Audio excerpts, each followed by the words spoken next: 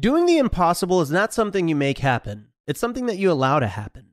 After conducting over 10,000 personal and group coaching sessions over the last decade, author and personal coach Jason Drees has unlocked a simple yet effective formula to accept and create success in your life on the most basic, instinctive level. In his latest book, Do the Impossible, Jason gives readers access to the same life-changing principles he provides in his personal coaching sessions. Ready to embrace success as a state of being? In this exclusive listener offer, get your copy of Do the Impossible for 50% off from the publishers at Bigger Pockets. To get your copy of Do the Impossible for 50% off any format, go to www.biggerpockets.com/impossible50. That's 50% off any format, www.biggerpockets.com/impossible50.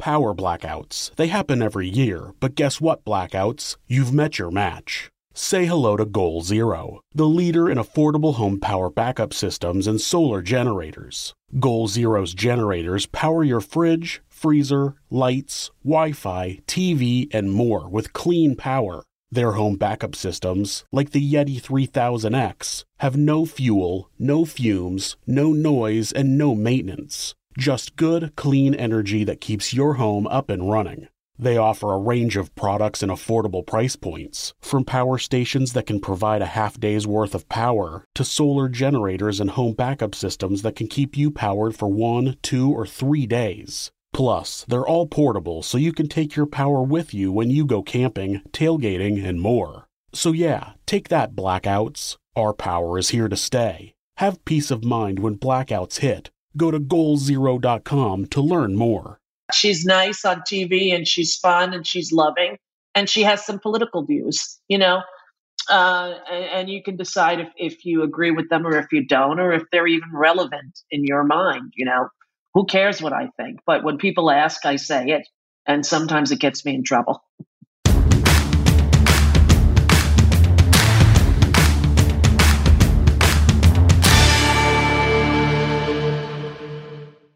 Welcome to On Brand with Donnie Deutsch, and I am Donnie Deutsch, and this is the podcast dedicated to a simple premise that everybody and everything, every institution, every religion, every politician is a brand today. If you got a Facebook page, you are a brand. The brand is a set of values. And we do two things on the show. We have a big interview with an iconic brand in themselves, and today we've got Rosie O'Donnell. She's got a lot to say. Fascinating interview.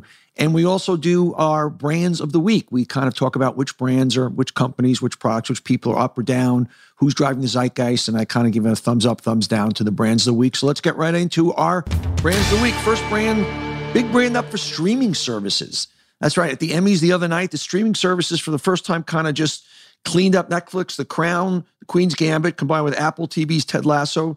They swept the top series honors at the Emmys Awards. It's the streaming. It cemented their rise to prominence. It's the first time that they won all the categories. And this is it. I mean, we shouldn't even say streaming TV anymore. Streaming is TV. And big thumbs up to Jason Sudeikis, brand up, obviously Ted Lasso, big winner. But it really solidifies just that streaming is the thing. I don't think we need the award shows to tell us that, but that's where the great action is. That's where the great dramas are. That's where the great comedies are. And if you're programming on broadcast TV, it's not even fair because you can't do so many things creatively that you can do. And Apple and Netflix have unlimited budgets. So streaming, long live streaming. It is the king. Brand down for Time Magazine's 100 most influential people. I mean, it's just interesting when you go through the list and how they decide on things that you put somebody like Kate Winslet on there, who's a nice actress. I'm not quite sure where she's influencing the world, but you don't put somebody like, I don't know, Chuck Schumer, I think maybe he's influencing the world, or Mitch McConnell. It's just a weird thing, the word influential. I don't mean to signal out Kate Winslet, but I find so many people on that list, and I go, these are the 100 most influential. Shouldn't Vladimir Putin be on there? I mean, he's despicable, but basically is a little more influential than some of these other people. So I think you should call out people who are of, having cultural moments or things like that, but to call them the world's most 100 influential people and Scarlett Johansson, I don't know. If I'm making my list of 100, I don't know if those people are on there. That they're wonderful actresses, but I'm not quite sure what they're influencing. Brand up for Nike. Nike won, you have to see this ad. I want you to look it up. It's called You Can't Stop Us. It won the Emmy of the Year for the best commercial. It's a split screen ad narrated by Megan Raponi. It's required more than 1,000 hours of. They put these seamless visual pictures of disparate sport events together. I'm not going to describe it. I just want you to look up "You Can't Stop Us" ad by Nike. And I wanted to sing it up because to me, I've spent not my entire career, I've spent a lot of my career in advertising and all my career talking about brands and advertising. If you said to me, who is the best branding company of all time, I would say Nike, consistently. Just starting with their basic premise of just do it, owning empowerment. They've been able to just still stay a kind of renegade brand while being the ultimate mass brand at the same time. And that's almost impossible to do. So continued thumbs up to Nike, their advertising agency, Wieden & Kennedy. They probably use others now, but have done always a spectacular job. Big brand down for Nicki Minaj. She tweeted inaccurate information about COVID. She tweeted that a friend of her cousin's in I think it was in Trinidad or somewhere, developed swollen testicles and impotence after getting vaccinated for COVID-19. Just not true, false. And any of these celebrities that are going out of their way to keep people from getting vaccinated, particularly in areas that are so troubled, in areas of people of color, and you're Nicki Minaj and you're tweeting this fucking shit out there. Shame on you, brand down. Equally for Cole Beasley. Cole Beasley, the wide receiver for the Bills. Basically the Bills are one of the 4 NFL teams that basically said you have to be vaccinated to go to stadiums, and I think all stadiums should do it. Some of the fans said, well, if we can't be vaccinated, we're going to travel to other stadiums to see our teams play. And basically Beasley and another guy named Ferguson said they'll buy tickets of unvaccinated fans who travel to see them play. They're encouraging, we so believe in you being unvaccinated that we're going to buy you tickets to come to our traveling games. And come on, guys, what the fuck? I mean, it's just keeping us safe. It's just, and the whole vaccine thing is the most inane discussion because all of us adults have grown up our entire life getting mandated vaccines. You couldn't go to school unless for vaccines for the measles and mumps and smallpox. It's ludicrous. So big brand down to Cole Beasley. Huge brand down for AOC, Alexandria Ocasio-Cortez. The Met Gala, which was last week, which I'm sure most of you are familiar with. It's this big hoo-ha in New York City where all the biggest celebrities and stars come out. It's Vogue's thing, and it's the most decadent. And I'm using that. I'm not even saying that negative is this word. It's the ultimate of the most decadent celebration of elitism and wealth and status and everything that AOC kind of flaunts against. And what does she do? She shows up on the red carpet in a white gown that says "Tax the Rich," and of course.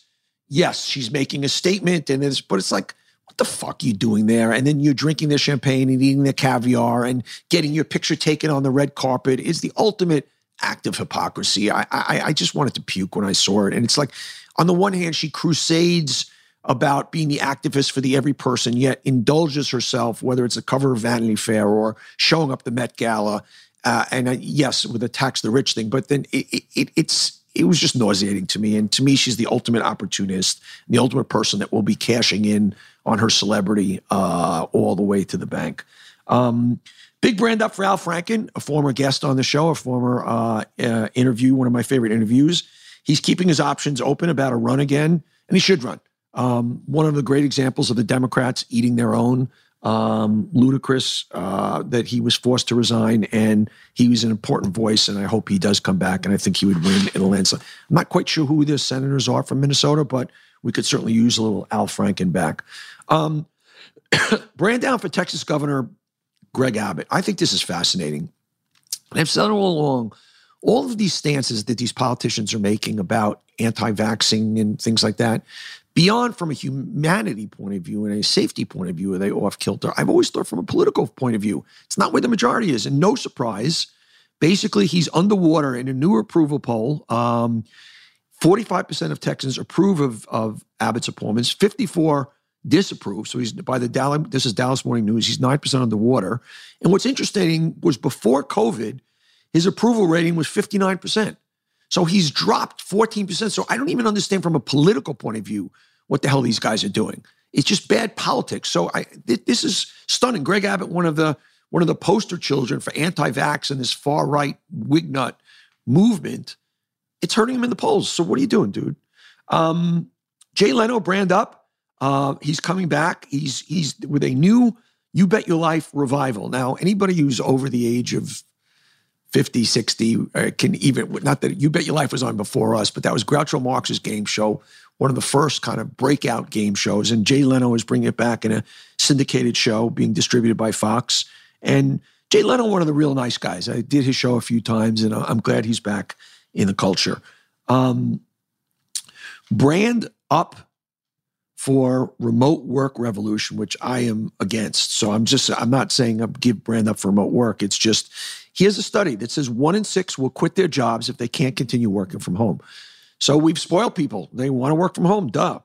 And here's what's interesting. A FlexJob survey of more than 4,600 people finds 58% of people say they want a fully remote job.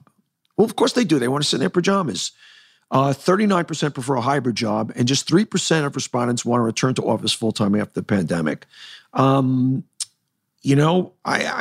just think that that's a problem. I think that it's work is not as productive. I think young people suffer the most. There's less training. There's less collaboration.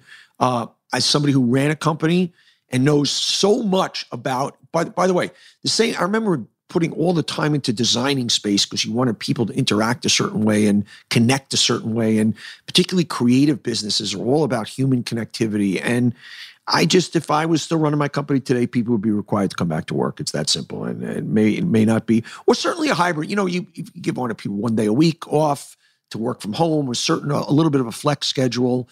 But this work from home stuff, 1 in 6 will quit their job if they can't continue working from home. Well, God bless. Tom Brady, brand up. He shows up on the show a lot. He says he believes he can play until he's 50. I don't find it so difficult. And, coming off this past week of him throwing 5 touchdowns passes, the guy at 40, is he 45 or 46? I'm not sure. The guy, I think 45. The guy looks better than ever. And we've got to look into that. There's something, he's got his TB12 and his workout and his nutrition, but we've got to dissect. We've got to do a live, not a real dissection of Tom Brady. Somebody's got to figure out what this guy is doing, because I remember watching George Blanda play for the Oakland Raiders in his mid-40s. He was like an old man. He looked like an old man playing. But this guy looks better than the young guys. We got it. We got to use him and figure out what the hell is going on with Tom Brady, but the guy continues to amaze me. Brand up for NBA's Milwaukee Bucks, owned by a friend of mine, Mark Lazary. They have a new voice. It's the first woman play-by-play announcer. Lisa Byington is the new lead announcer for the local Bucks television broadcasts. And there you go. If you would have told me as a kid that I'd be listening to women do play-by-play basketball, I'd say no way. Not that I would be against it, but it was just not something that was in my purview. And here we go. Gotta love it. NBA's Milwaukee Bucks, the first woman play-by-play announcer. Bud Light, brand up. The car barrier has been broken by Bud Light. Anheuser-Busch has announced the launch of Bud Light Next, the company's first ever zero-carb beer, a beer with 0 carbs. There's 30 fewer calories than the same amount of alcohol by volume compared to Bud Light. It's got 6 grams of carbs in a 12-ounce serving. This got no carbs. Amazing. The world keeps getting places, which I don't understand. Here's what I'm just going to digress.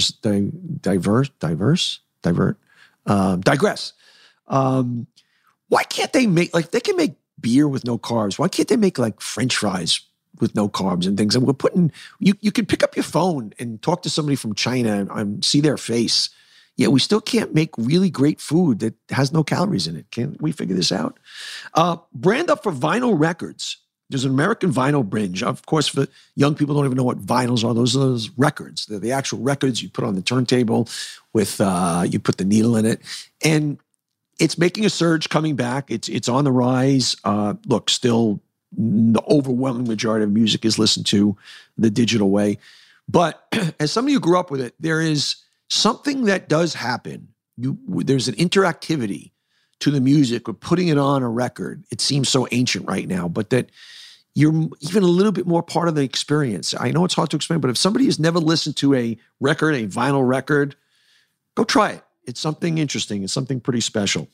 KFC, brand up, meatless chicken. It's working to make vegan chicken perfect, and it's going to hit hopefully all 4,000 stores soon.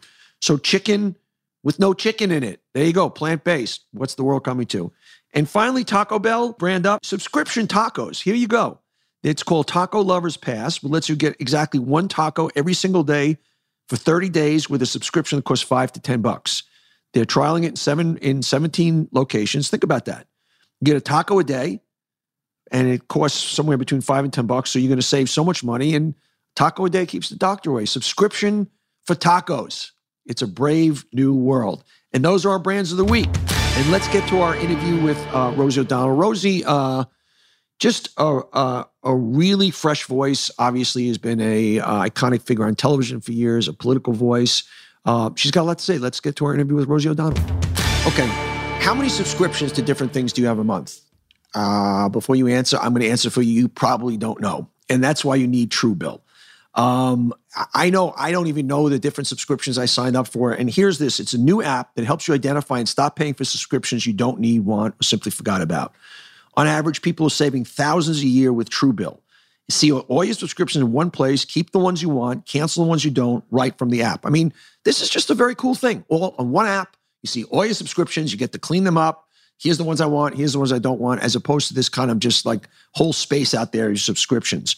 And your Truebill concierge is there. You need them to cancel unwanted subscriptions so you don't have to. There's no talking to humans, no difficult conversations. Truebill has over 2 million users. It's helped them save over $100 million.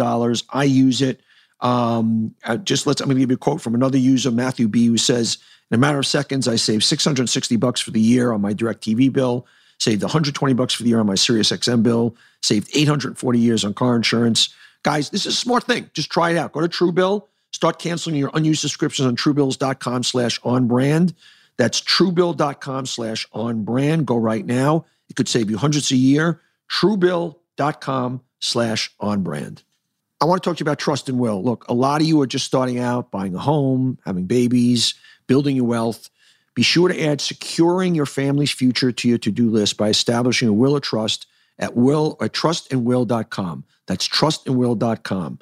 At trustandwill.com, setting up an estate plan is simple, convenient, and secure. No matter what stage in life you are, you need to do this, and Trust and Will makes it simple. For as little as $39, you can nominate guardians for your children, determine who gets your stuff, and plan for future medical care, all from the comfort of your home. Look, hiring a traditional estate attorney can cost thousands, and using a one-size-fits-all template is not nearly specialized enough. Trust and Will documents are designed by estate planning experts and customized for the state you live in. And you have live customer support 7 days a week. Trustandwill.com's team is available to answer any questions you have while setting up your plan. I'm telling you, Trust and Will is a really, really smart thing. Everybody should just look into it. You need to set this up, and you don't need to hire thousands of dollars and go to attorneys. Trust and Will do it for you. It's the most trusted name in online estate planning. It's the category leader on Trustpilot. Gain peace of mind at trustandwill.com/Donnie. Then get 10% off free shipping of your customized legal documents. Don't wait. Go right now. This is really important. No matter where you are in your life, you need this. Get 10% off plus free shipping at trustandwill.com/Donnie. Trustandwill.com/Donnie. This This is my first guest, my only guest on the show today. She's got, I could go on for 20 minutes with her introduction. I've been a fan for years. And Rosie O'Donnell is, of course, she's kind of a part of our culture. Many chapters to her story. A stand-up comedian, talk show host, View co-host, actress, philanthropist, humanitarian, author, and just kind of an important voice in our culture. And I'm thrilled that she's here on Brand. Thanks for doing this, Rosie. My pleasure, Donnie. How are you? I'm good. How are you? How are you feeling? I know you had a kind of a funky pandemic. I had a little depression there going on, and I was like, I got to get into the sun. And I had a series that I just got picked up for on Showtime called American Gigolo, based on the movie from when we were kids. Right. Okay. Now it's 20 years later, and he's found not to be the man who did it. Okay. And so he gets let out, and I'm a cop, and I try to convince him to figure out who set him up and why. So that's the premise of, and we did the pilot, and it was out here, and I had to leave her for a long period of time, my 8-year-old daughter. And so I said, let's go out there and try third grade out in LA. Right. And then in January, mommy will start to work, and we'll see if we like it. And if we like it, we'll stay here. And if we don't, we'll figure it out.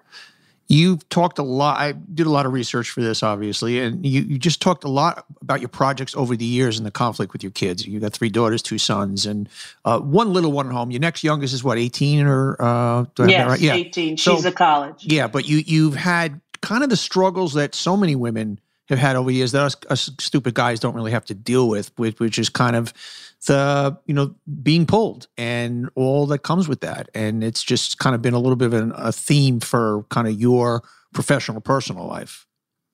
Yeah, because, when I left my show, it was because my mom had died at 40. And at 39, she never reached 40. So I was about to reach 40. And I wanted to be home with my kids to do all those things my mother never got to do, whether it's, picking them up at school or going to their sports games, all of those little things that, never take precedence when you're filming a TV show or, you're in the midst of that kind of fame cycle that makes every outing about you and not about them. And, the time for kids to sort of be narcissists is now. Yeah. Right. When they're little and they can think that, the world is all about them, and it's hard to do that when everyone's saying, can I have your autograph or can I have your picture? Yeah. Little kids get a distorted view of who's important and why, so I always wrestled with that, starting with the big success of my TV show.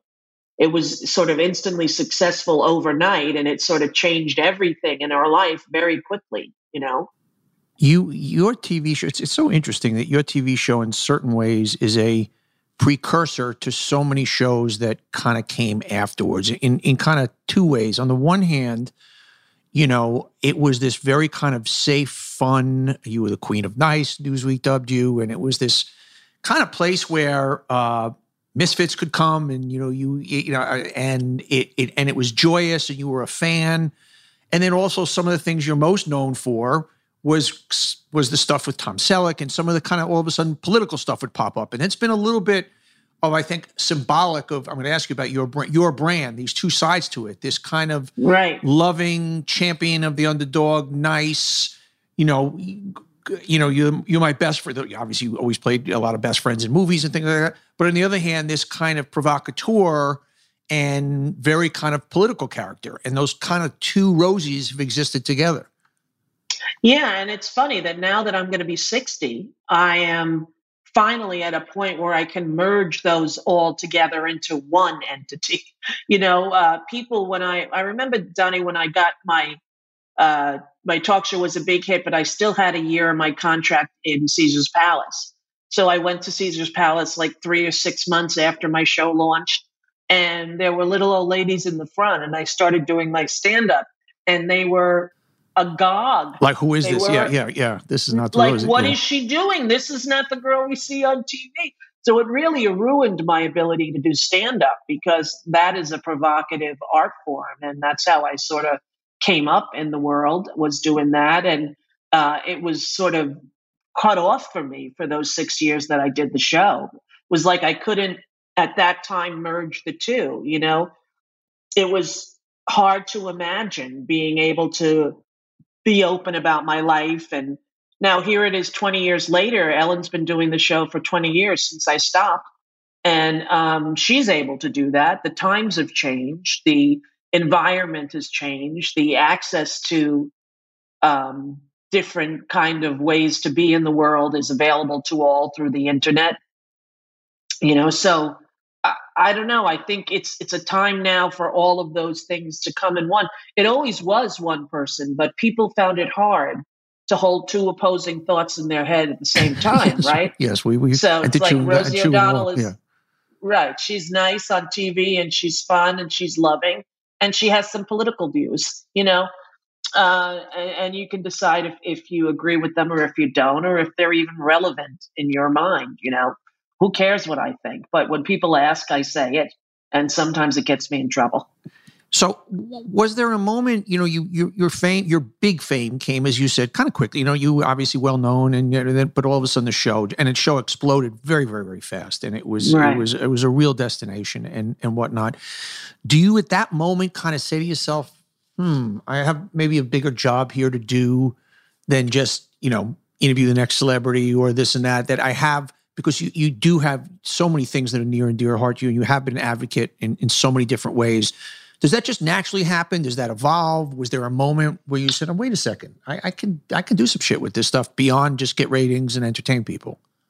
Yeah, I think it did happen. That did happen for me, and I'm much more of a sprinter than a marathon runner. Like when I think of Oprah doing 30 years did she do? Or, Yeah. and now 20 years. Ellen, right. I mean, 20 years, that's a long chunk of time. And I have tremendous respect for people who are able to keep the ball in the air for that long.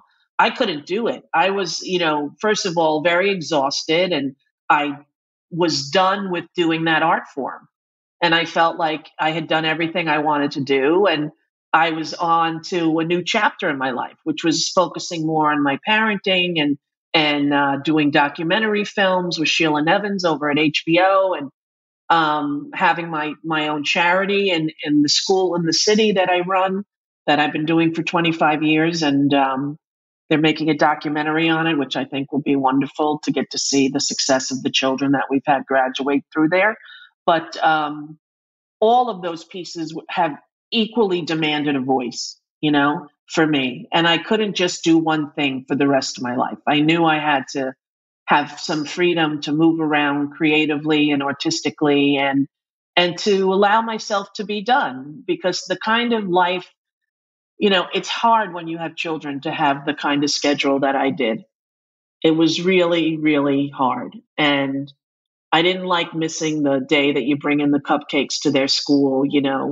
I didn't like missing the little things. And then when my kids all, my son was 7 when I left the show. And I remember my goal for the first year was just picking him up from school every day.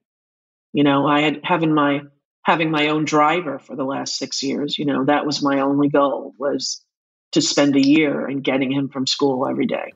You talked a lot how that particular thing, picking up your kids from school, it's a very emotional thing. Yeah. You would, I mean, because of your childhood and you losing your mom, and you almost had this kind of anxiety about, I can't get there too early, I can't get there too late, I just got to get there right. Exactly. And you would look at your clock at 2:20 and go, that how something that for somebody like you who juggles so much and has such a big platform, something that to everyday people is the most simple and banal of tasks, for you took on this very kind of Herculean task for you.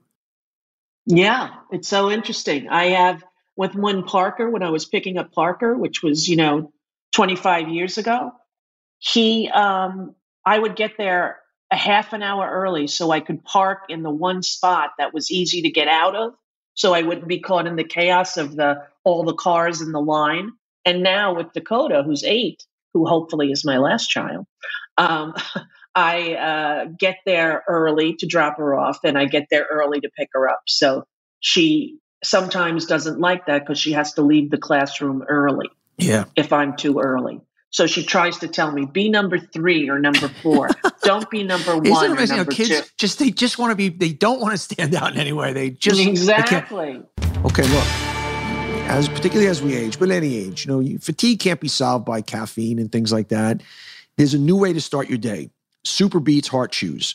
It's by Human. They're called Super Beets Heart Chews. They're a tasty treat that give you the energy you need, and they're good for you. No more afternoon coffees, energy drinks, or candy for a quick pick-me-up. Add 2 delicious plant-based Super Beets Heart Chews to your morning routine and promote heart-healthy energy for your day without a caffeine crash. The company is Human. The product is Super Beets Heart Chews. Because Super Beets Heart Chews are unique, they're clinically researched, they're from grape seed extracts, they promote heart-healthy energy and normal blood pressure as part of your healthy lifestyle. They're really good. I've tried these things. It's good energy, it's healthy. The grape seed extract used in Super Beets Heart Chews has been clinically shown to be 2 times as effective at supporting normal blood pressure as healthy lifestyle alone. Join over 1 million customers, get free shipping and returns, a 90-day money-back guarantee, and right now you can get a free 30-day supply. Free 30-day supply with your first purchase of superbeets.com/Donnie. That's superbeets.com/Donnie. Do more for your heart and treat yourself with Super Beets Heart Chews. Okay, message to small business owners, startups, freelancers, entrepreneurs, any small business guys. You know the number one way to avoid unfair bank fees? Close your account and open up a new Novo free business banking account. That's Novo. Novo is the number one business banking app, because it's built from the ground up to be powerfully simple and free business banking that Money Magazine called the best business checking account of 2021. There are no minimum balances, no transaction limits, no hidden fees. Sign up free for under 10 minutes at BankNovo. That's BankNovo.com/onbrand. Then they'll mail you a Novo debit card and you get free ATM use. Novo makes banking easy and secure. You can manage your account in Novo's customizable web, Android, and iOS app, built-in profit-first accounting and invoicing. Plus, you can take each transaction, upload receipts. This is smart. I'm telling you guys, if you're a small business, you want to avoid banking fees, you want it all in one place, Novo seamlessly integrates with most leading business tools and services like Stripe, Shopify, QuickBooks, and more for free. Plus, Novo offers 5,000 perks and discounts just for signing up.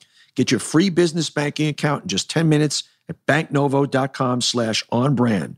Go to BankNovo, BankNovo.com/onbrand to sign up for free right now and get a free copy of Novo's Small Business Starter Guide, banknovo.com/onbrand. It's interesting, your struggle and your conflict. My mom, I have a wonderful mother. She's 92 years old, a beautiful Frandois. She lives in Boca Raton. And she was very ahead of her time. For somebody her age, she was a school teacher. She got her master's in guidance and raised kids. There was no help in those days. She did everything herself. And one of the stories she will always tell, just symbolic, that she tells, I don't even remember, that she was getting her master's from St. John's University and she was sitting at the kitchen table and I was like, Mom, where's dinner? I was 8 or 9 or 10 like that. And she says, I'm finishing up. And she said, I crossed my arms and I said, are you a mother first or are you a student and a teacher first? And how that stayed, that's like the story she tells of my childhood and how that was very defining for her. And it's such a non-event today. It's so different. It's just, it's so... The good news, bad news about our world today, and you and I are going to talk a lot about politics, and we'll talk about our good friend Donald Trump and some other things, is that we've gone backwards, and we're going backwards in so many ways. I mean, just in terms of what's happening in the Supreme Court, in Texas, but in other ways, whether it's being gay in the media today, which is just like non-event, just not for you. Not non-event, like it's just like non-event, and how for somebody like you who's been so high profile in the community, and that how you didn't officially come out for a while, and what it meant to you, and then you waited till after your talk show, how things today that people take for granted, and this is a little bit true. I don't know if you like Bill Maher or not, but he had a marvelous rant a few weeks ago that it was from an author, but he talked about how that we complain so much about what's wrong, but yet we take for granted. Progressives can't always recognize, you know what? Yes, there's still racial problems today, but don't fucking say they're worse than they were 50 years ago. You know what I mean? And same thing with being gay, and same thing that us elder folks, me at 63 and you at 60, understand. Like growing up, gay didn't exist in my lexicon. Mine either, really. And which for somebody like you must have been so painful, where I remember organizing my 25th high school reunion. I was talking to this guy, Richie, and he goes, what are you doing? And he goes, well, I'm going to come with my partner, and I want to pause him. And I look back and I thought about him as a 12-year-old. Of course he was gay. Like, it didn't register. It wasn't, we saw Liberace. Well, there was a cartoon. Exactly. And Elton John and maybe Martina and maybe Billie Jean, but they both denied it. Remember when they were accused of being lesbians and they had press conferences and I was a little girl and I knew that I was gay, or I knew that I was different. I knew that I wanted to kiss Lisa Schachtner, Lori Schachtner's sister, not Billy Sheeran, who was the boy I had a crush on. And that sort of, he had the most football cards, and whatever, baseball cards. But, I don't know. It was a time where being gay wasn't even said. Like, it wasn't even really a taunt at school. The That's So Gay came much after us, a lot of years after that. But I never thought, when I took the job at Warner Brothers, I let them know I was gay before I signed, because I wanted them to not invest in me if they weren't sure. I didn't want them to go, oh, she hid this from me, and then it was like they were paying me a lot of money, and I wanted to respect their business sense. And I said, I just want you to know that I'm gay. And it's never really been the hardest thing in my life. My childhood was a lot harder. But if, I don't imagine I would come out. Now, at the time, Melissa wasn't out. Ellen wasn't out. Yeah. It was at the beginning of my show in 96, there weren't very many out celebrities. In fact, they told me there's a new show coming on NBC with a gay guy and a straight girl. I'm like, never going to sell. Never going to sell. They're not going to keep it on the air. I remember that Love Sydney with Tony Randall, where they implied that his lover had died. I forgot about that. Yeah. And they took it off the air. The proudest moment in my career, 93, when I was running my ad agency, we did a commercial for IKEA where we showed two guys shopping for furniture. And it was. And I remember that. It was the first time that just in any mainstream media, you just saw, and there was no caricature. It was like two guys shopping for furniture talking about, their apartment. And I remember the thousands of letters I got, both some, want to skin you Jew fag. Somehow they always put Jew fag together. They don't just call you fag, they don't call you Jew, the Jew fag, Right. And then the amazing amount of outpouring of love of people just thank you for just showing us. Like, thank you. And today that stands as my... To be invisible. Yeah. To be invisible in a society is a horrible thing. And to have people think less of you because of this way that you were born, like I always think whenever people flip out about their kid being gay, would you be so mad if he was a lefty? Right. How are you going to yell at the kid because he likes to pick up the pasta with the left hand? Yeah. But you're not. You're going to go, that's a great one. What's your preference, right? That's what fits you. But it's so amazing for me to think as a gay woman how far we've come from when we were in high school. Now, I was the captain of all the sports teams. I was the student council president, the homecoming queen, the prom queen. I was an anomaly. Like it didn't match up to what, and gay never came up. Yeah. I got to tell you, this is before you came out. I remember when you did Sleepless in Seattle, I had like a crush on you. I thought you were like really cute in that movie. Thank you. That's very nice, Donnie. You're the kind of boy I would have liked if I liked boys. I'll take that as a huge compliment. That's a huge compliment, exactly. Let's talk a little. You were one of your great foresights, is you were one of the first to be on to our former president very early on. It's interesting. I was, quote, friends with him. He would call me a friend. And friends, if you're in the New York media community, means you knew him. He did my talk show a bunch of times. I did The Apprentice a few seasons. I lived in his building. We go to the same church. But, he doesn't have any real friends. And people would always ask me, what did you know?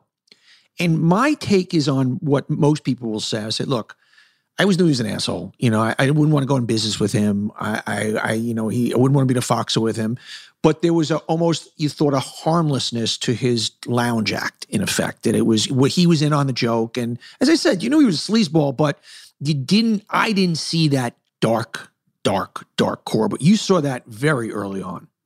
Yes, I did. And it was to be impossible, I think, for a woman my age who grew up on Long Island with him in the periphery of my life since I have consciousness to remember. I remember his planes getting repossessed off the LaGuardia runway. Yeah. I remember his liquor that failed and his steaks. And he always was just a car salesman to me, a used car salesman. He was a bad guy. Like he was as bad as Crazy Eddie. Yeah. He just was a caricature that was full of gold lame and nothing else. And everything about him is a lie. And I blame a lot of what has happened to our country on Mark Burnett, because he created this monster. He made a boardroom at Trump Tower. They didn't have a boardroom. No, they didn't have a boardroom before the show. No, what it people was don't a tiny little family. It's a little shithole. What people don't understand, I've been up there half a dozen times.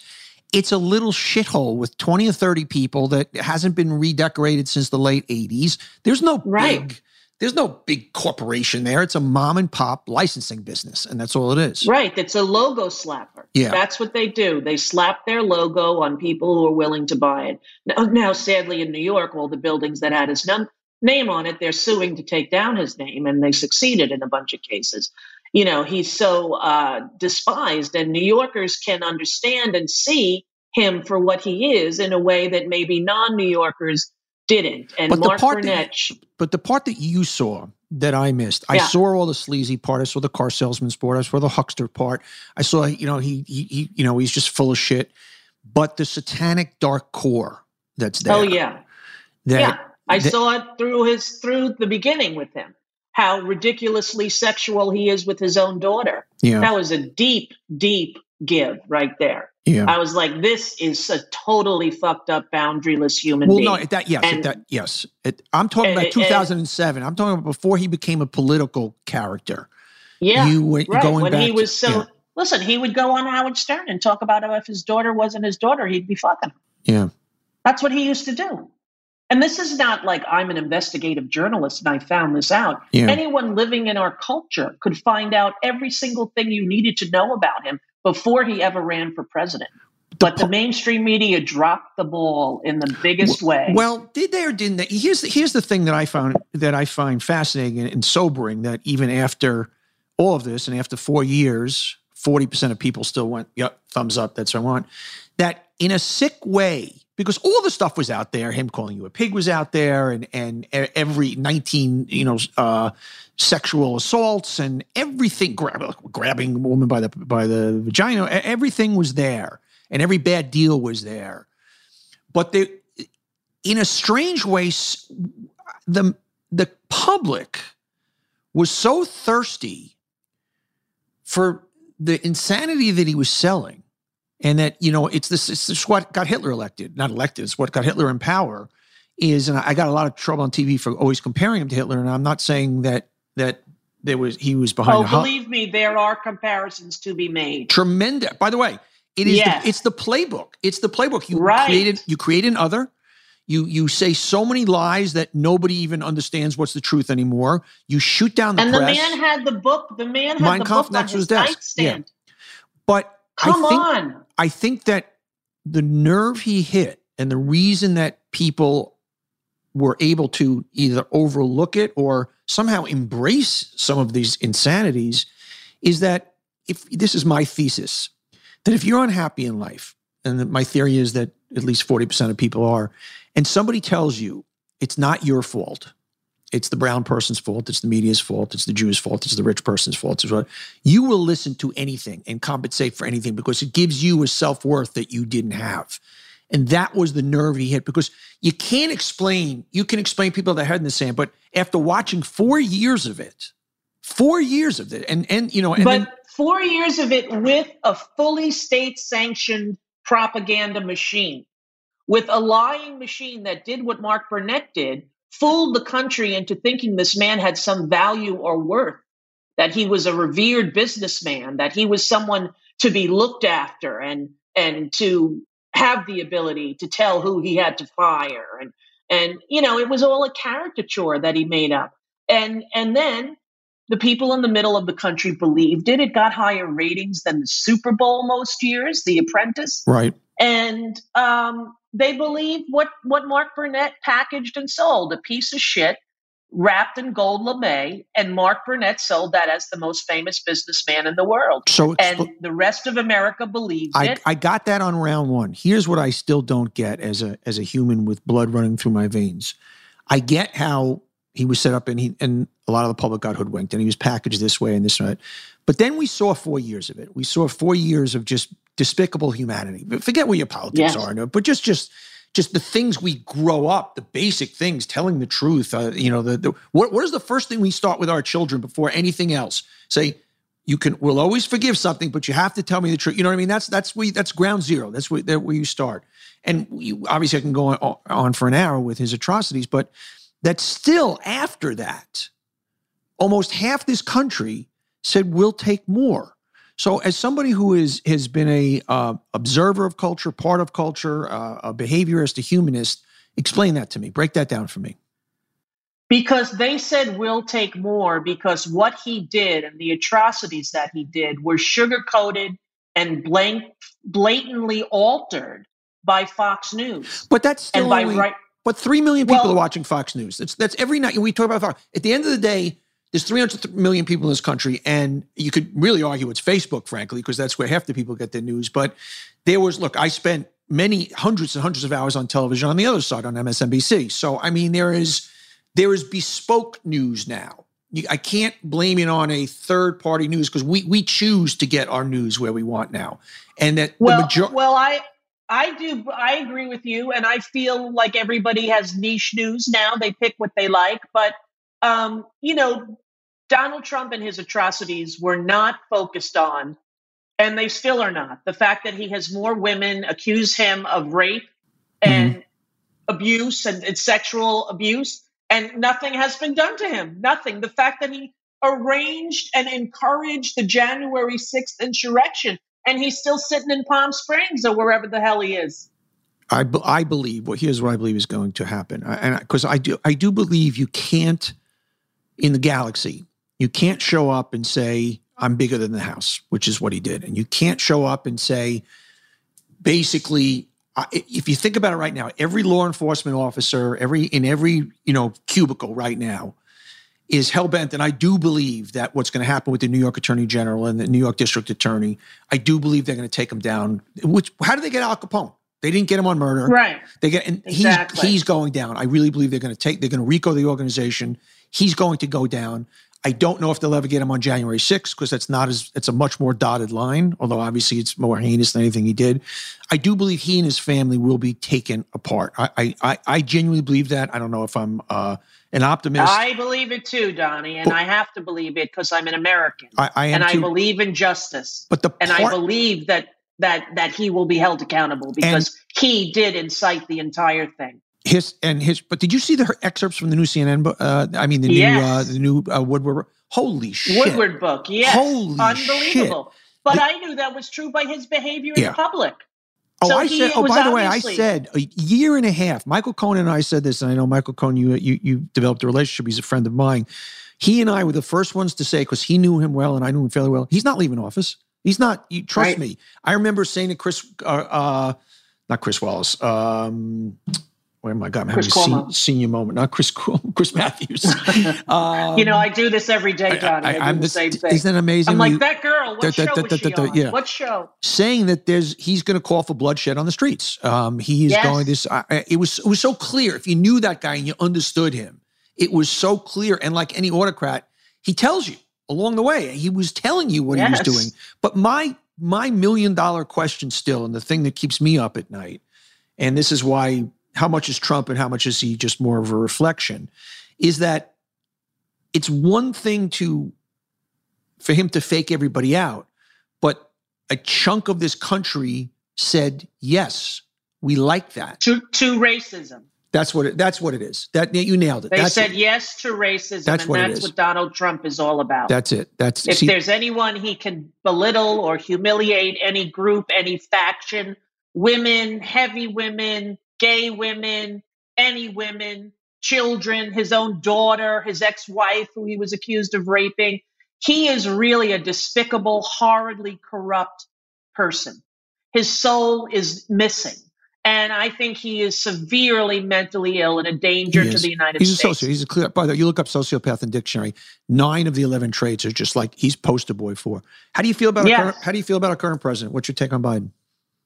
I'm happy that he got in there. At first, I was not very happy that he was running. I thought he was too old, and I really was hoping that Elizabeth Warren was going to ride that little bump she had in the middle all the way down. But, I stand behind President Biden and this horrible attempt by the Republican Party to dismantle democracy in front of our very eyes. And I hope that the Democratic Party gets really fired up like the right wing does to do what we did last night here in California, where we said no to the ridiculous recall of Gavin Newsom. And everybody was worried and thinking, Trump, he's got a lot of them. Marin County, you better watch out. Or, Orange County, that's all Trump County. No. The voters and people with clear eyes and open hearts said, no, we will not take more of this Trump insanity. And that's what happened here by a big margin. And I'm hoping that's going to continue. You know, Donnie, it's really funny. I'm renting this house in Beverly Hills in the flats. And Aren't you my fancy? little Aren't you fancy, Rosie O'Donnell from Comac, Long Island? Yeah, but it's not like you think of Beverly Hills. But anyway, okay. So I'm in it. It's very nice. Right. And next door neighbor, you should have a nice house. I do. I have a nice Right. house. No, but she has 4 little kids under the age of 7, 4 girls, and my daughter is 8, and she's just so happy.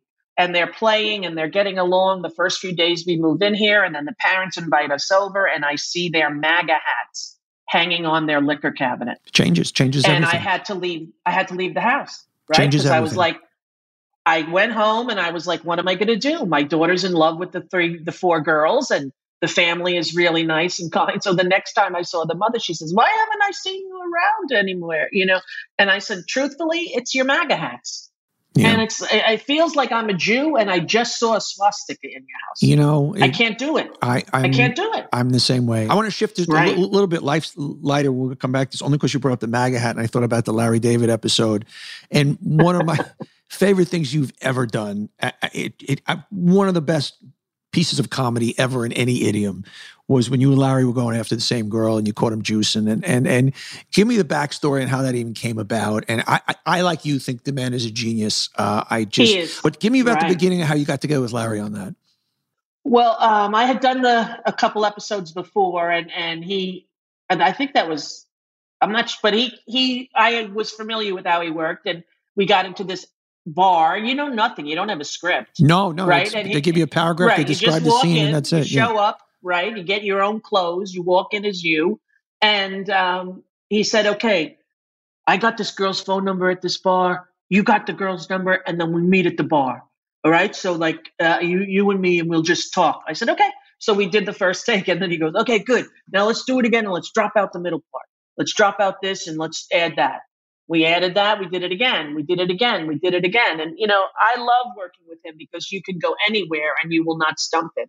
Yeah. No matter what you say, he has a retort, and it's, you know, fits in the scene and fits in his character. And I mean, those were some of the most fun days working in show business, when you get to work with Larry David and get to do improvisational comedy on such a respected and revered show. You know, he's one of the great ones, Larry David. And he really is. And I've just met Larry a couple of times casually, but what I found out from Susie that was so kind of heartening is, yes, there's a little bit of that character, but how revered he is by his crew and how loyal he is, and how people just, you know, the affection that they have for him. And it's the character is in there. He has those thoughts, Yes. but it's just not who he is at his core at the same point. No. Yeah. And to be able to mind your own neuroses to find the art and the comedy in it. I mean, he did that for Seinfeld. You know, Seinfeld was on the show Benson, and he was such a bad actor. I didn't know like, that. I don't even, Are you kidding me? No, I'm not kidding you. Holy He was shit. on that, and he was so bad that NBC took him off of it. And then Larry David was going to write a comedy for him based on his act. And all of a sudden, Jerry Seinfeld could act because he was doing his own thing. Yeah. Thinking, hey, dogs don't have pockets.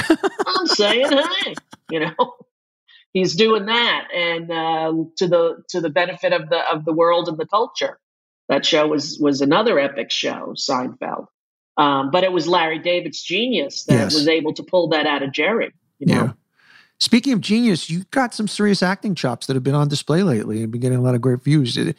Thank you so much, Donnie. With That Mark means a lot to me. Ruffalo and Smilf and I mean, really, really juicy stuff. You talked earlier in your life that you wanted to get to be the Geraldine Page and start to play these wonderful characters. Exactly. And you're kind of living your dream right now. Yeah, it's you know, I always thought when I got to be an older actress like Geraldine Page or Colleen Dewhurst, you know, because I'm not going to have any surgery, I'm going to age as You I look great, age. You look great, by the way. You really Oh, do. thank you. Don't I'm going to mention be it. 60. I'm just like, you know, 60's the new 60. 60's the new 60. Yeah, 60, I don't mind. But to think my mother didn't make 40 and I'm hitting 60 is kind of a little bit trippy still. You know, you'd think that would go away. It's been like 50 years since she died. No, that has been a clearly a defining thing moment for you, without a doubt. What does that mean? I want to just dive into that for a second. That's obvious. How not obvious? One can only imagine how losing your mom at 11. But how has that influenced you? You've obviously, probably like all of us, done a lot of work on yourself and thought about things and reflected on things and dove into things. So how did that go into making this stew? So now if you look back at it as a 60-year-old evolved woman with 5 children, with a lot of success and a lot of chapters to your life, a lot of romances, and you go, okay, I see that caused A, B, C, D, E. Well, her dying caused me to be successful before I was 40. I would tell everyone when I was in high school, I'm going to be an entertainer, but I'm going to quit when I'm 40. Like I kind of have this very good ability to manifest what I think. And I don't know necessarily how I have it, but I definitely have it. And, you know, I remember leaving my show. Everyone was like, you're going to regret this. I'm like, I have 5 children. You know, yeah.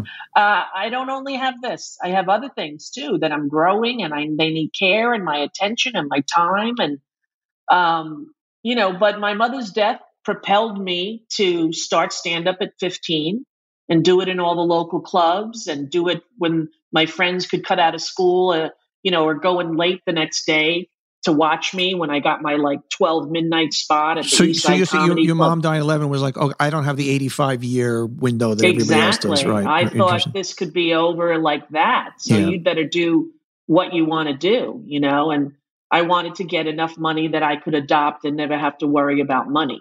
So once I had, you know, money from doing the movies and doing Broadway, I was like, well, now I'm going to adopt a baby. And that was the plan all along, too. And I always wanted to have 8 kids.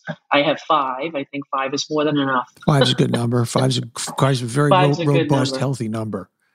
So, and I'm one of 5, so it felt familiar to me to have a 5-kid family. You know, speaking of one of 5, I interviewed once, or interviewed for a job. I can't remember. I think I was interviewing to maybe hire one of your brothers who's in media. Eddie. Yes, I remember. Yes. I interviewed Eddie O'Donnell, and somehow it came up in the conversation. It was just a little small sidebar. And I have another brother who's a politician there in New York. He's state assembly or? State assembly. Okay. Yes, Danny, my brother Danny. And he's doing a lot for abortion rights now, trying to make sure that horrible Texas law that other states are adapting and trying to adapt. Is it fucking amazing? And it was a little bit of the dichotomy I was talking about before. In certain ways, we're moving forward. You can't fucking believe it. Here's my question. These politicians, do they go, they have loved ones, obviously. They have daughters and wives and yeah. Do they, I always wonder, do these guys think they're the bad guys? Do they, because by the way, you could be pro-life, you can be pro-choice, but the concept of not allowing a woman a few weeks later, if she's been raped by her uncle, to abort is there's no other human side of it. You know what I mean? You can have it's inhumane. It's inhumane. There's a human discussion when you have an intelligent pro-life, pro-choice discussion where with a religious person where you go. I mean, for you and I, there's no choice, there's no discussion, but there is a logical. Okay, this is what I believe in. But this new going where we're going now, and then deputizing other citizens to become a Gestapo and find these people. Exactly. What the fuck? What the fuck? What the fuck is right, Donnie? It's absolutely absurd. And I remember 1973, Roe versus Wade. That was the year after my mother died. I remember what was going on in the country. And I remember the stories of women with hangers. And, still the ERA is not ratified. I mean, this country has a lot of issues that it needs to address. And one of them is the equality of every member of this nation. And we're half the members. We need to have our name put in the Constitution. And, it's horrible how they're trying to, the Republican Party is trying to go back to some idyllic version of the 50s that never was. Yeah. And for one, don't want to go back. Let me give you the political good news from my perspective, is that I think this is going to be a club for the Democrat. I think that issue trumps, no pun intended, just about every other issue other than someone's pocketbook at that moment for certain people. And I think that if I'm creating a Democratic campaign now for a candidate or for the DNC, I package that together with their support or their lack of ability to look into the insurrection, to not wanting to keep children safe in schools. It's the party of don't. It's the party of backwards. There's not one issue they're putting forward that is a issue for the people. Everything is just let's move backwards or let's stop or let's not. And I think starting with this one issue, I do think in a weird way it gives the Democrats a bit more of a club to work with in the midterms and might end up blowing up in the Republicans' face. Yeah, and I hope it does, because like 80-something% of people believe in, there was high 70s, believe in safe and legal abortions. And it's already precedent decided by the Supreme Court. And what they're doing is a dereliction of duty. And it's why when Trump is eventually arrested and held responsible for January 6th, every action that he took as president should be negated. All of those Supreme Court justices, I'm sorry, but he was an unofficial president, and he was, a danger to this country. And what he did to the Supreme Court, we can't let that stand. We have to fill the benches. We have to increase the number of jurors on the Supreme Court. I'm for that. We'll see what's going to happen with that. You just spurned a Donnie Deutsch, Rosie O'Donnell, Donald Trump moment that I remember that I completely forgotten. I know it popped into my head. I was interviewed. This is long before he was president. This is probably 2006, 2007, or 2008, somewhere around there. I was interviewing him on I used to have a talk show nightly talk show on CNBC, and I was interviewing him, and I said, I got to tell you, I have real issues with, you calling Rosie these names. You can not like somebody or disagree, but there's just basic human decency. And I remember he turned to me, and this is in early telling him, and he said to me, "I thought you were my friend." I said, "Well, what, does that mean if you go kill somebody, I'm supposed to go, hey, dude?" Like you said, he could kill someone on Fifth Avenue and get away with it. But that was his blind sense of just somebody debating and just say, look, there's no room for that. It's just, there's right, there's wrong, there's human, there's decency. But not only does he like to do it, he revels in it. Like this is the highlight of his day to talk about. I saw him talking about after when he said, Megyn Kelly said, "You've called women pigs and dogs and gross and disgusting." And he said, "No, only Rosie O'Donnell." Yeah, no, and the audience laughed. Famous line. Yeah, and then the next day I heard him with a bunch of reporters retelling. And I said it got the best laugh of the night. Yeah. Got the best laugh, got applause. He was so excited to, like a really bad stand-up comic who, hits with one dick joke and he thinks that he's the next, Richard Pryor. I don't know. He enjoyed his cruelty as he did taking children away from their parents at the border. Yeah. He enjoys cruelty. That's what's really sick about him. He feels that he can grab any woman by the pussy. He feels that he can rape any woman that he wants. He feels that he's above the law, that he can set irrational people to take over the Capitol and direct them which street to go down and not have to be held accountable. I mean, what is he made of that we can't hold him accountable? Oh, that's when change. I first made fun of him, Joy Behar said to me when I made fun of him that day about when he gave the Junior Miss America a second chance because she had been caught kissing a girl down in the Village. Right. And Joy Behar, I said in the green room what I was going to say. I go, I'm probably going to just tell him off because who does he think he is? This girl's 18 years old. If she wants to kiss another girl, she should be left alone. He doesn't own her. This is what I was saying. And Joy's like, but you can't say that, can you? I said, why not? She's like, well, wouldn't you be afraid? And I said to her dead seriously, afraid of what? Afraid of what? What's Donald Trump going to do to me? Well, what he did to me was what he did for 10 years after. Yeah. Right. What he's still doing now. Because I told the truth about it. It's made you here. It's enhanced your brand. You brought up The View. As you look back now, a bunch of years, and you had a couple of stints there. Give me Rosie's quick overview on. Here's what I kind of think about The View.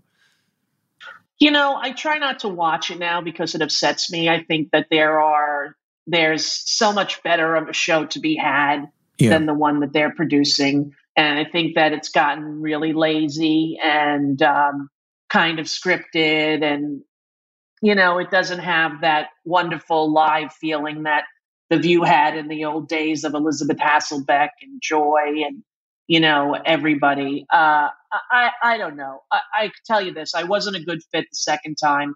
Whoopi does not enjoy me. No, did not enjoy me. I was interested to read that I would have assumed you and Whoopi very much from the same cloth, and it just and my whole career always admired her, always have reverence for her.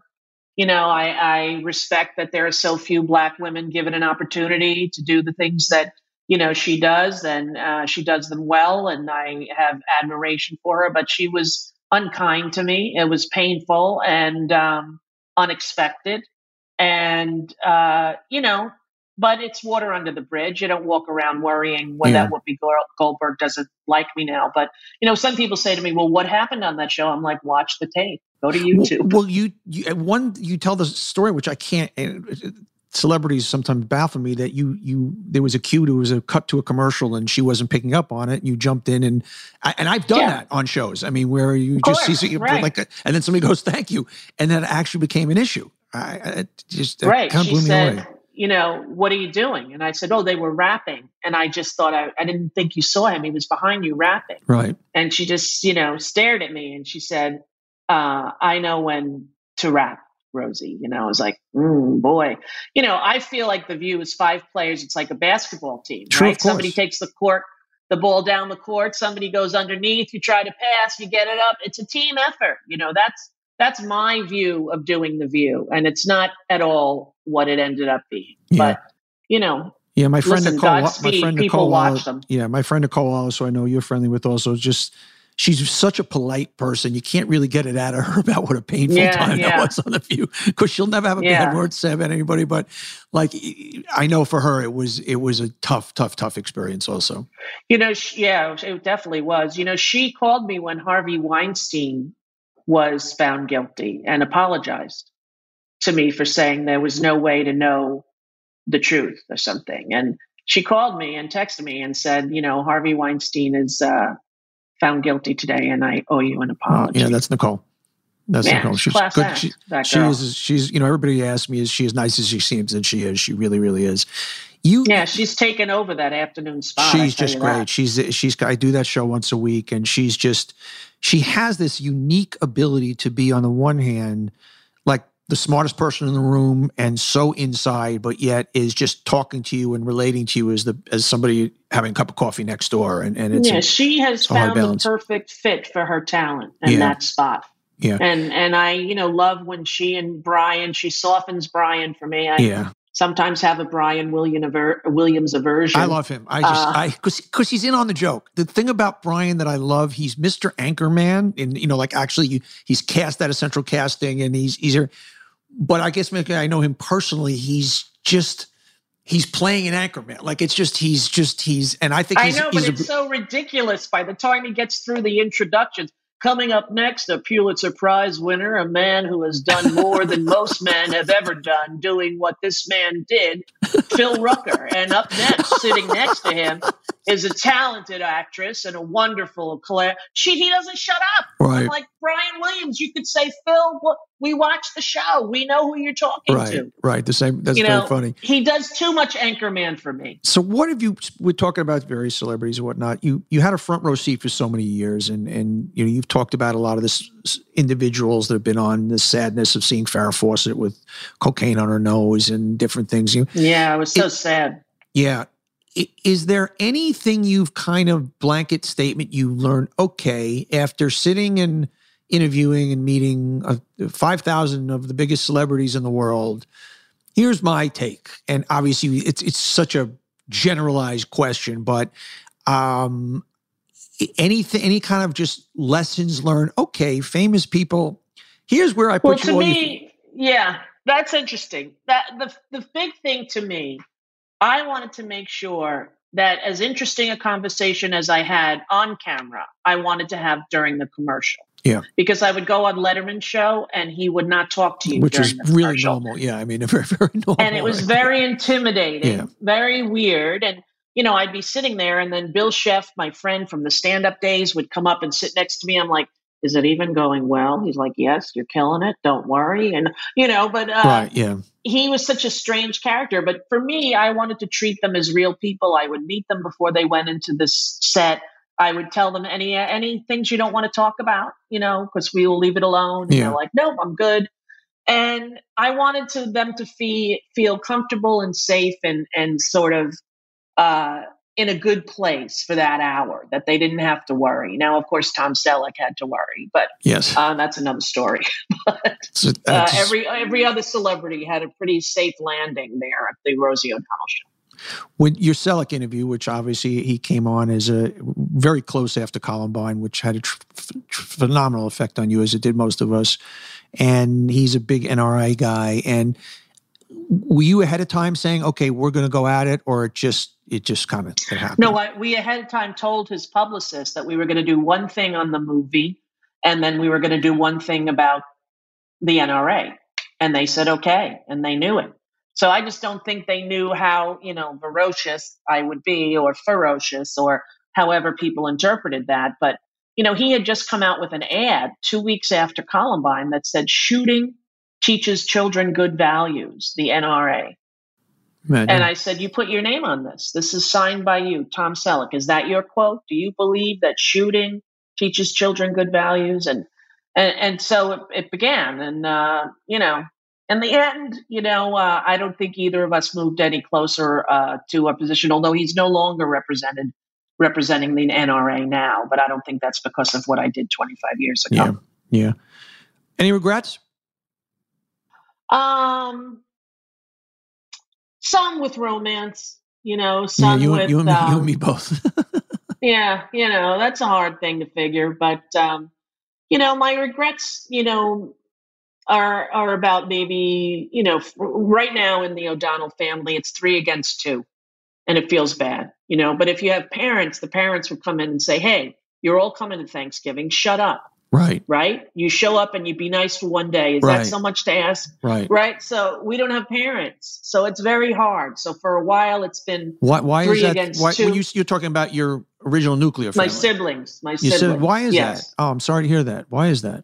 Yeah. We had a lot of trauma in our house as kids, and some are willing to talk about it and some are not. And, some are much more private and they don't appreciate any publicity about anything because it infers them as well. And, and some just, it's 3 against 2. I'm on the 3 side, I'm hoping we can be a 5 together one day soon. Rosie, you're a doll. I really appreciate you. And as I said, I've just watched you over the years. We've just casually met a couple of times, but I've just always so admired your brains, your moxie, your self-awareness, and your fun ability to reinvent yourself, and how you very early on, before it was very vogue to be a liberal voice, and we're one of the early ones in there punching away, and I applaud you for that.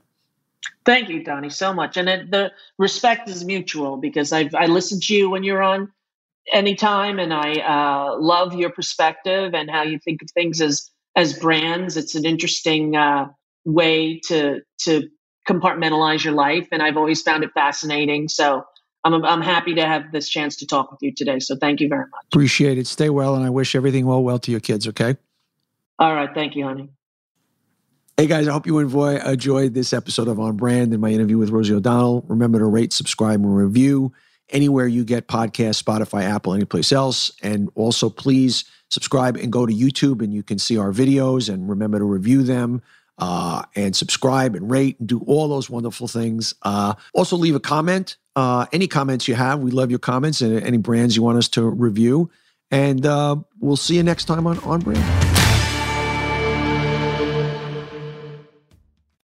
Power blackouts. They happen every year, but guess what, blackouts? You've met your match. Say hello to Goal Zero, the leader in affordable home power backup systems and solar generators. Goal Zero's generators power your fridge, freezer, lights, Wi-Fi, TV, and more with clean power. Their home backup systems, like the Yeti 3000X, have no fuel, no fumes, no noise, and no maintenance. Just good, clean energy that keeps your home up and running. They offer a range of products and affordable price points, from power stations that can provide a half day's worth of power to solar generators and home backup systems that can keep you powered for 1, 2, or 3 days. Plus, they're all portable so you can take your power with you when you go camping, tailgating, and more. So yeah, take that, blackouts. Our power is here to stay. Have peace of mind when blackouts hit. Go to goalzero.com to learn more.